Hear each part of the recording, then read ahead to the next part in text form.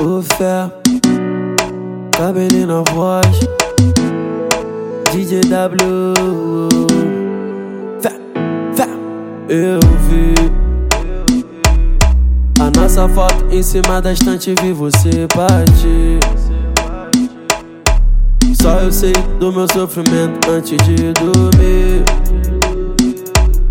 Lembrando dos amigos que hoje não tá mais aqui. Mas aqui eu saí pra dar uma olhada no morro, apertei parei pra refletir. E perguntei pra Deus por que a vida é assim. Infelizmente um dia tudo passa, tudo tem um fim. Tem um fim. Na terra o que tu planta você colhe. Neguinho, teu caminho tu escolhe.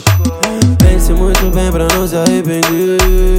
Muitas das vezes não tem volta. Na guerra você mata ou você morre. Porque tu foi pegar naquela clock. Só de imaginar que não vou mais te ver. Ainda falei pra tu não se envolver. Não. Ainda falei pra tu não se envolver. Oh meu Deus, me ajuda. Eu tento te tirar do pensamento, mas não dá pra evitar. Na minha mente vem tanto momento, choro só de lembrar. Saudade dos amigos que se foi, que nunca mais vai voltar. E eu tô cheio de ódio, eu juro, a favela de luto. Toque de recolher, mandaram fechar tudo. Já tá fazendo falta pra comunidade. Não dá pra acreditar que isso foi de verdade.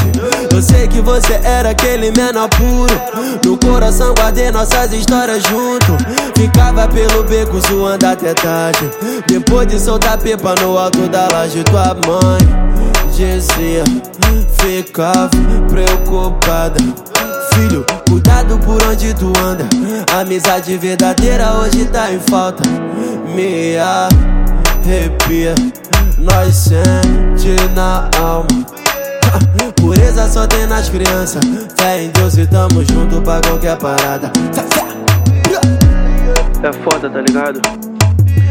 Só quem já perdeu um amigo que tava na vida do crime vai se identificar. Infelizmente, essa é a minha realidade. É a realidade de muitos que moram na favela. E eu só queria que as pessoas parassem de julgar outra sem se colocar no lugar do próximo, tá ligado? Que Deus ilumine todas as favelas do Brasil. E os que se foram, descansem em paz, tá ligado? Os que se foram, descansem em paz.